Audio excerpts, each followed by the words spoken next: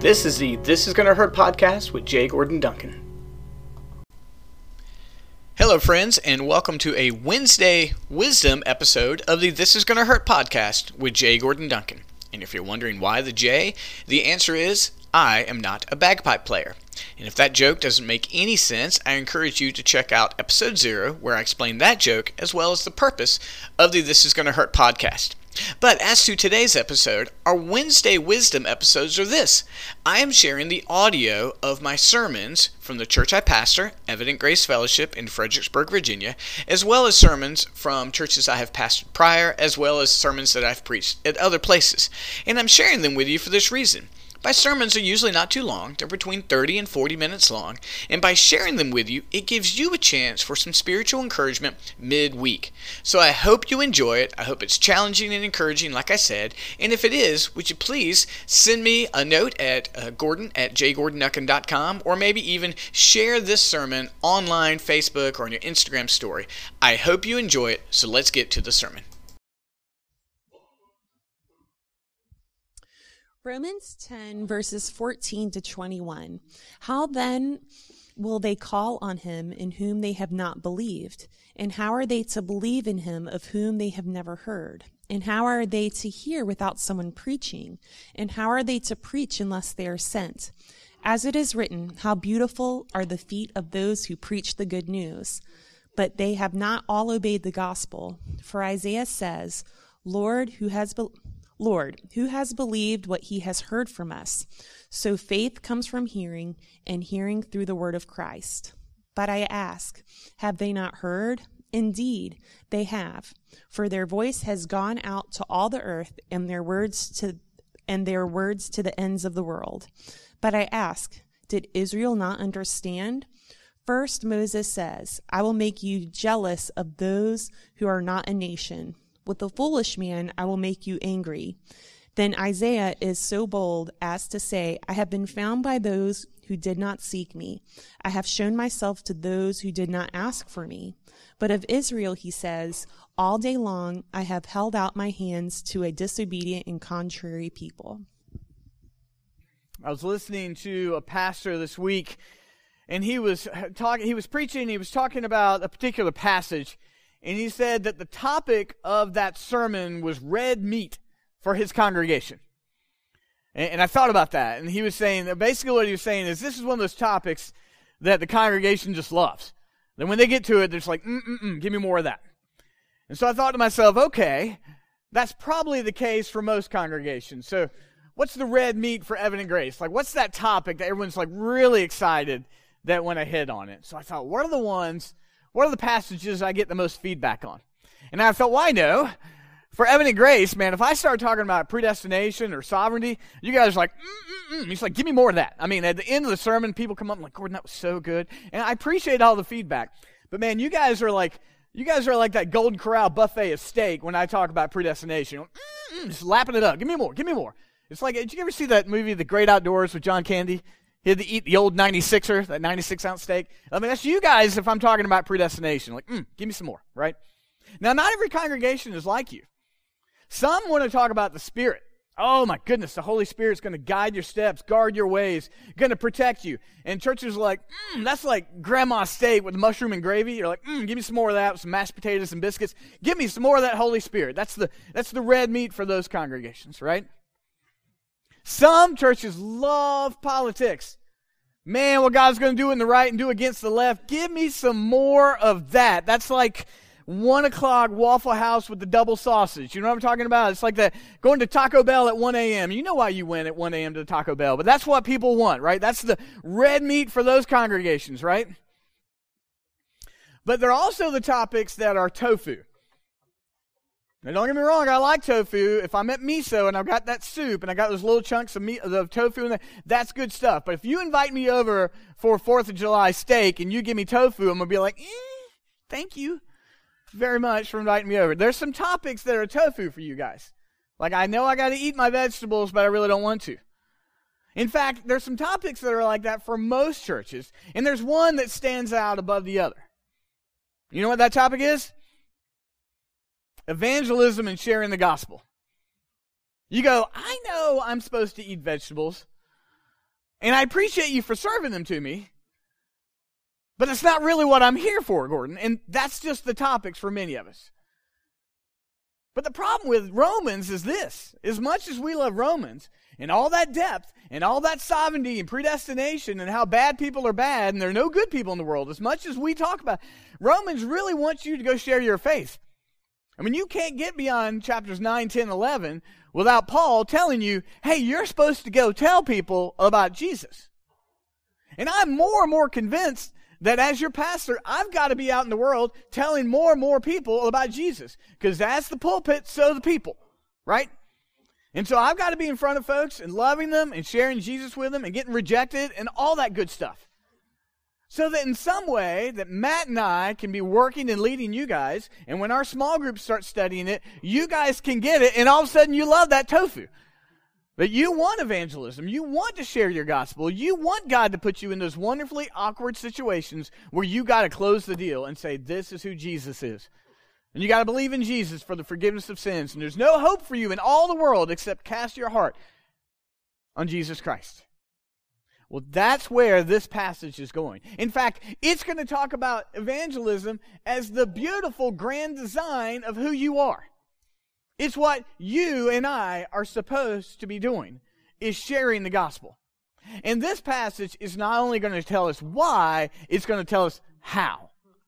And my wonderful hope and prayer is that the midst of God doing this at this point in time, and then in a couple of weeks when our EG groups start studying how to share the gospel, that God's going to enable us to actually do it. So in this sermon, I'm going to talk about the practicalities, and I'm going to give you some stories about how it goes well and how it goes wrong. But at this point in time, the red meat for you guys, according to God, is going to be sharing the gospel.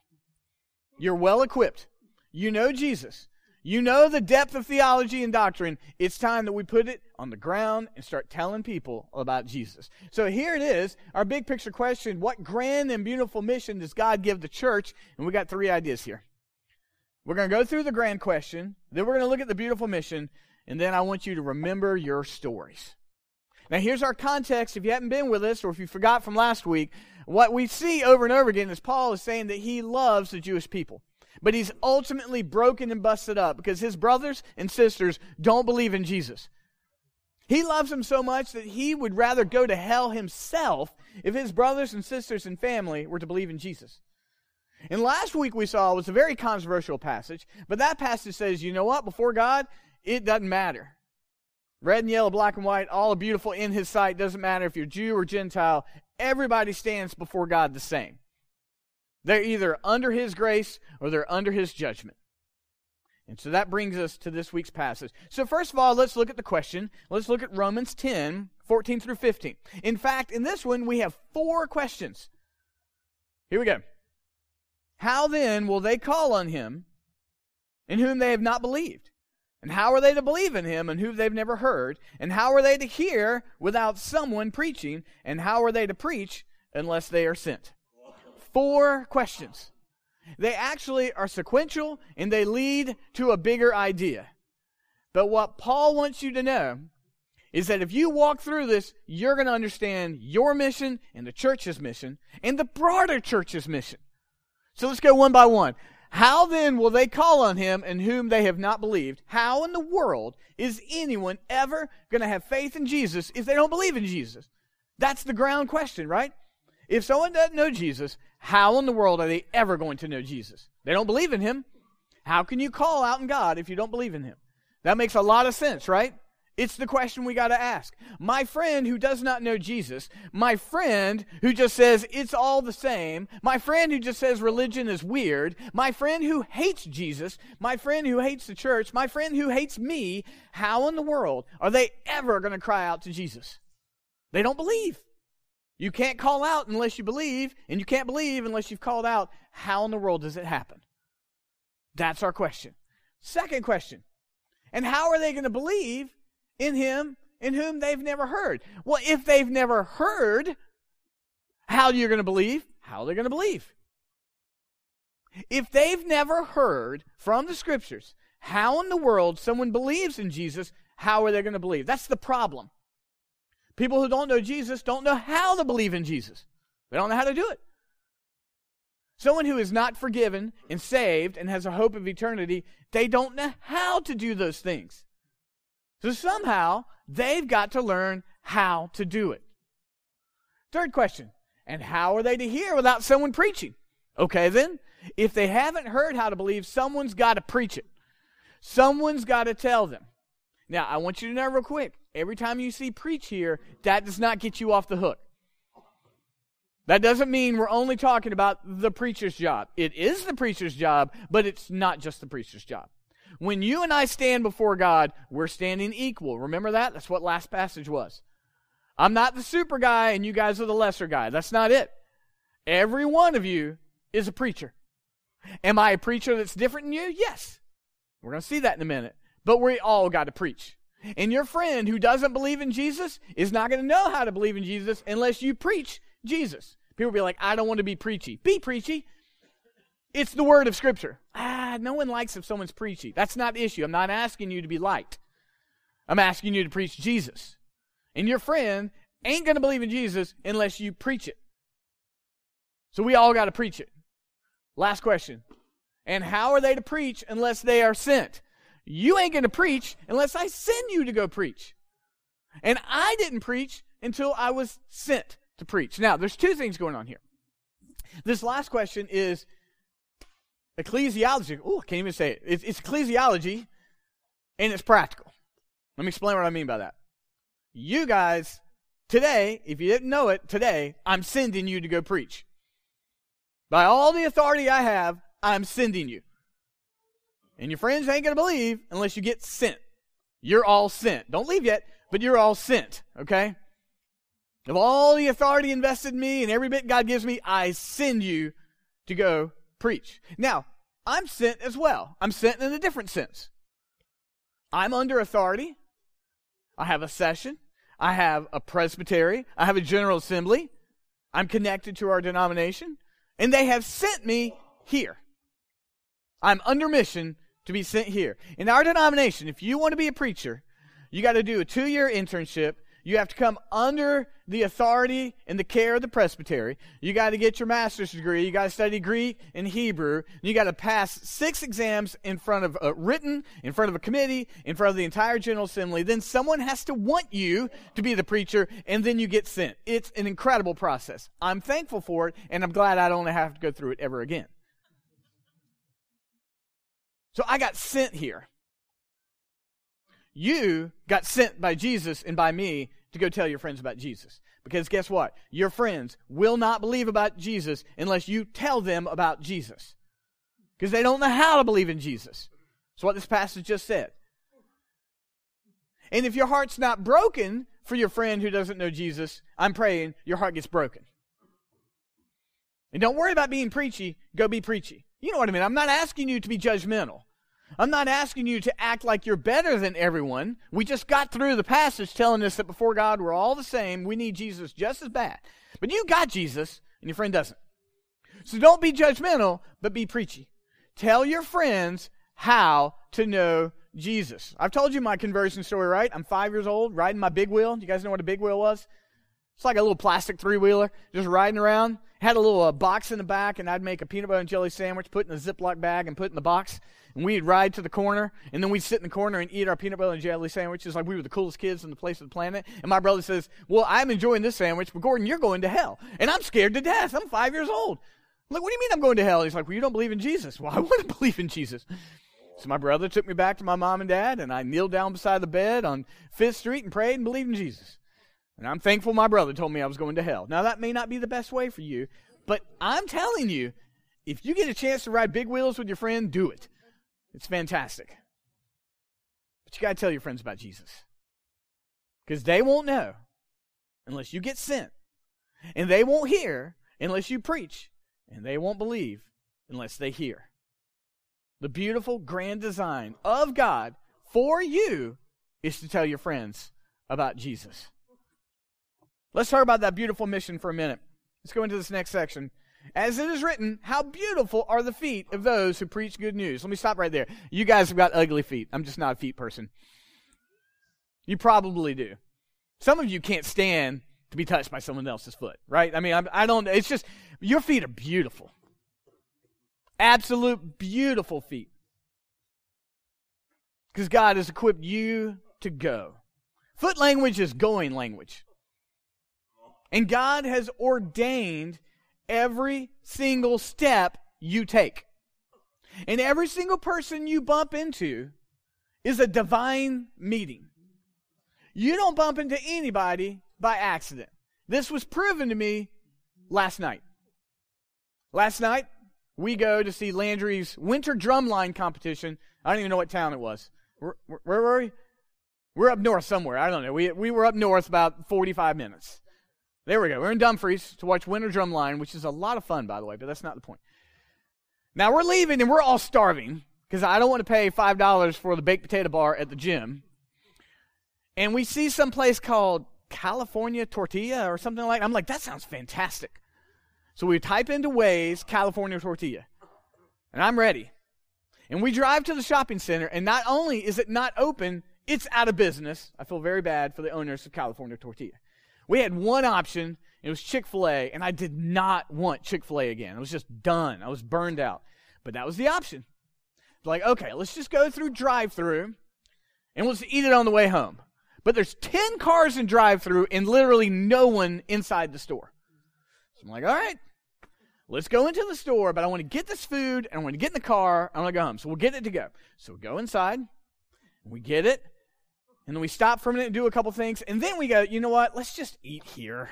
Like, we're here. It's a lot easier. And then while we're eating there, I'm eating, and I look up, and there's someone there that looks familiar to me. I'm like, Amy, I think that's Philip Strickland. Who? I was like, we went to kindergarten together. I think that's Philip. So what do? You get on Facebook, and you go, is this him? Is this the guy? And we're like, it's Philip Strickland. We went to kindergarten together. We used to dress up and lip sync Iron Maiden's Live After Death. It was fantastic. Yeah, it was a good album. And so I go up to him, and I'm like, Philip? And we're like, bro. We're like hugging it out, and we're sharing stories. What's going on with you? Where are you? Where's Jason? Where's Chris? Where's Robin? That kind of thing. You see all the steps we had to get there. We were going to California Tortilla. We were going through drive-thru. We were going to go in and get takeout, but we didn't, and then we bump into each other. Every single moment of your day is just like that. You may not be bumping into Philip Strickland, but God has ordained every single moment, step, and interaction of your day. Why? Because your feet are beautiful. Your feet are equipped with the beautiful mission of telling people about Jesus Christ. There are no accidents where you go. There's none. Your feet are beautiful because God has sent you to go preach Jesus to every single person you have the opportunity to bump into. Verse 16, but they've not all obeyed the gospel. Now listen, nowhere in this is the promise that you're going to share Jesus with a bunch of people and they're all going to believe. Not at all. You don't even have Hall of Fame numbers. You get in the Baseball Hall of Fame with about a 310, 315. Probably not even that, friends. No promise that they're all going to believe. But the beauty is in your calling. Your beauty is in your calling. That the Heavenly Father, who desires to bring to Him and create to Himself a people, has ordained that you are going to be the one to proclaim Jesus to other people. Your beauty is in your calling. We don't do this because we assume everyone is going to believe. We don't do this because we think everybody, I've got the perfect way to do it. We do it because we have a beautiful calling to share Jesus with others. Not everyone's going to believe. Your feet are beautiful. Your steps are beautiful. Your mission is beautiful. And we pray that people are going to believe in Jesus. We leave that part up to God. Our part is faithfulness and obedience in every single step. All the way from our kids in school, all the way up to our retirees and every single thing in between. You have a beautiful mission to share Jesus Christ. But they have not all obeyed the gospel. Isaiah said, Lord, who has believed what he's heard from us? Isaiah was like, God, I don't get it. You told me to go tell them about you, and they don't believe. Why am I doing this? I love Isaiah. He's like, God, this doesn't seem to be working. And Isaiah is hearing from God, I didn't tell you what the results were going to be. I told you to go be faithful. I didn't promise you were going to be successful.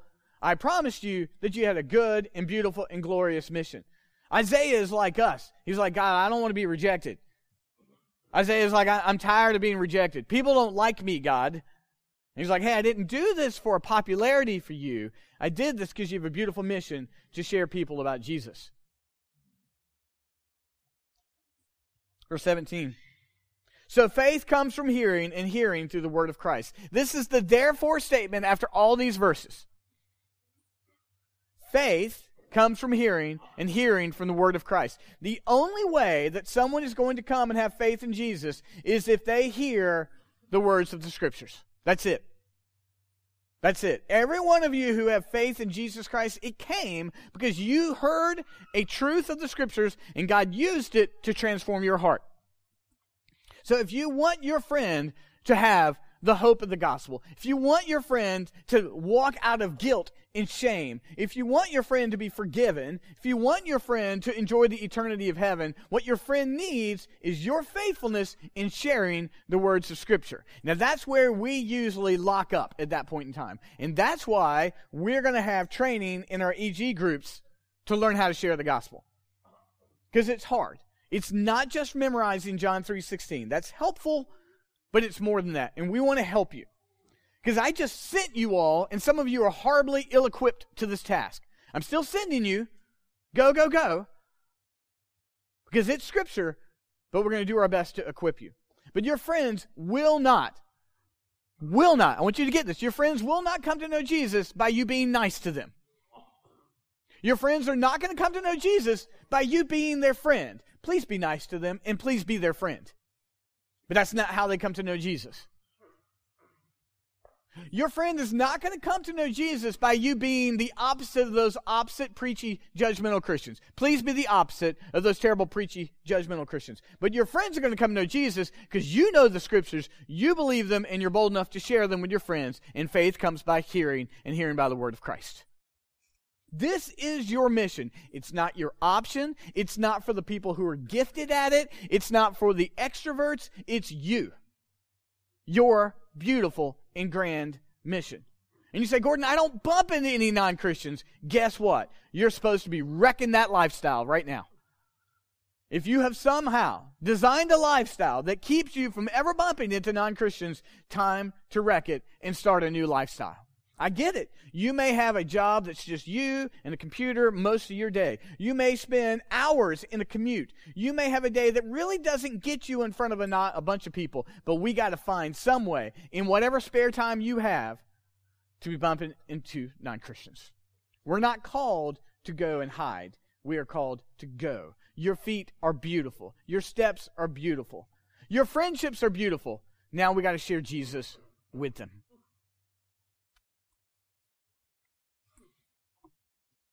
Let's look at verse 18. I want you to remember God's work in your life. But I ask, have they not heard?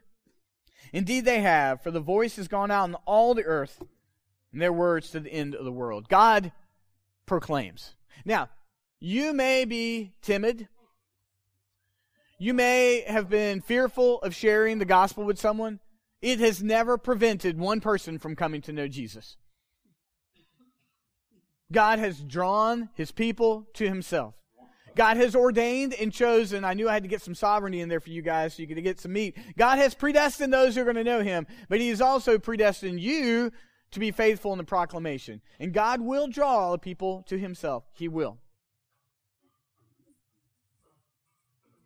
Verse 19, but I ask, did Israel not understand? Remember, this is all in the context of Paul's struggle that his brothers and sisters in Israel do not believe.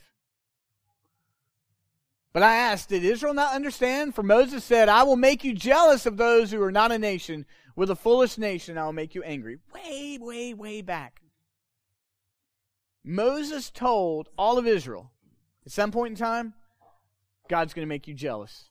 Because He's going to go find the horrible, pagan, sinful Gentiles. And they're going to believe, and the intention of that was for Israel to be jealous of God's blessing and to seek Him out.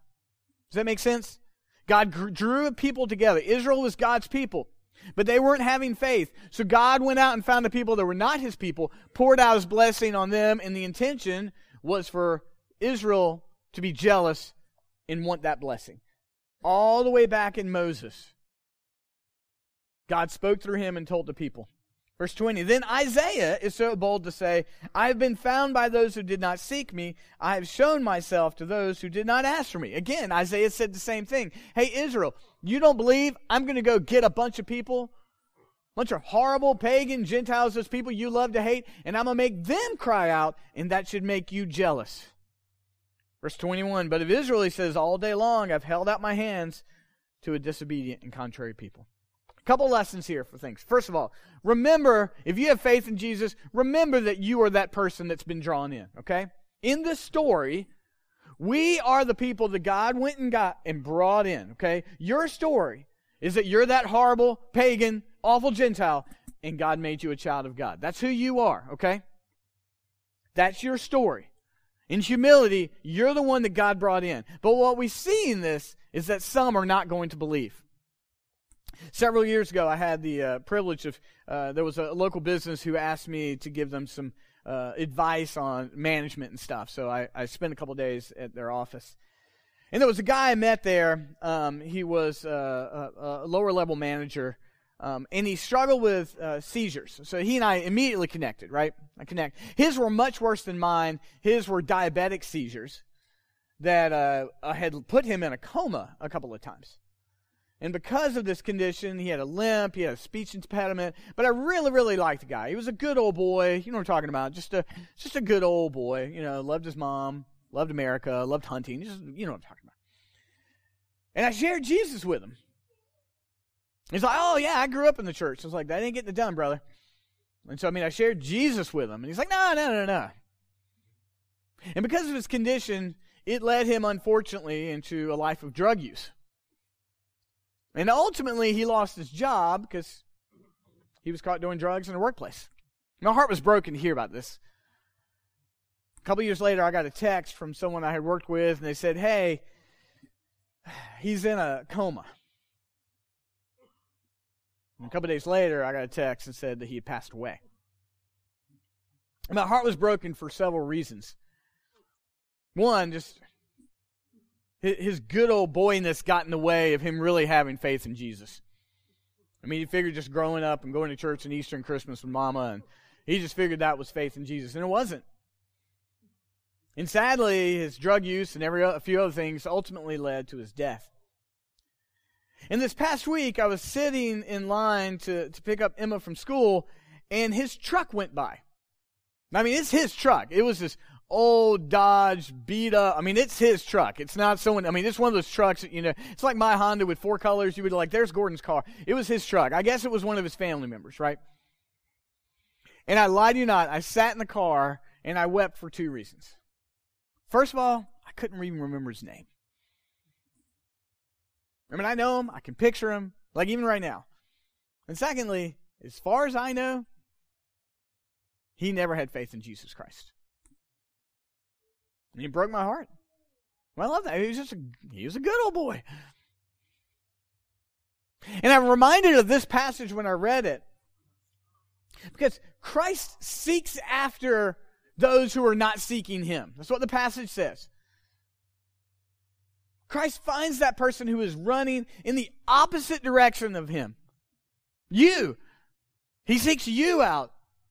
And he gives you faith in Jesus Christ so that the people who are not his people are now his people. And you need to remember that story. Like when you're sharing faith in Jesus Christ, that is your story. You didn't seek Jesus out. He sought you out. You didn't earn salvation. You weren't good enough for it. He gave it to you. You heard the words of Christ and you believed. That's your story. Some are not going to believe. Some are going to hear it and reject it and get hardened hearts. Some are going to think they're too smart for Christianity. Some are going to think that they've got stuff figured out. Again, remember last week we talked about our ancient and tested faith that's been proven faithful? That's what our faith is. We proclaim an ancient and tested faith that's been faithful. And not everyone's going to believe you, and not everyone's going to like you. But your story is that Christ sought you out. You know what our red meat is here? Our red meat here is the gospel. That faith was given to a bunch of people who didn't earn it, didn't want it, didn't deserve it, and it was poured out on you. That's our story. And Israel, it broke Paul's heart. Because Paul didn't love Jesus. Paul hated Jesus. Paul approved the murder of people who believed in Jesus. Paul, in every sense of the word, was a religious terrorist. The worst kind of religious terrorist. He thought he was really good. And God literally broke into his life and gave him faith. And whereas our story may not sound that dramatic, your story is that dramatic. That your dead heart was made alive. Heart of stone was made into a heart of flesh. That's your story. And we must be reminded, like Paul, that we're going to share the gospel and we're going to be rejected. We may very well be made fun of and mocked. But you have a beautiful and glorious gospel to share with someone. And before you have all the steps and maybe the best ways and the best practices of sharing the gospel, what you have is the story that you did not have faith and God gave you faith. You did not have forgiveness, but now you have forgiveness. You had shame and guilt and Christ took it away. That is your story. And we're going to have to remember that not everyone will believe. But the beauty of your feet, the beauty of your steps, is that Christ has called you to himself and called you to share Jesus with others.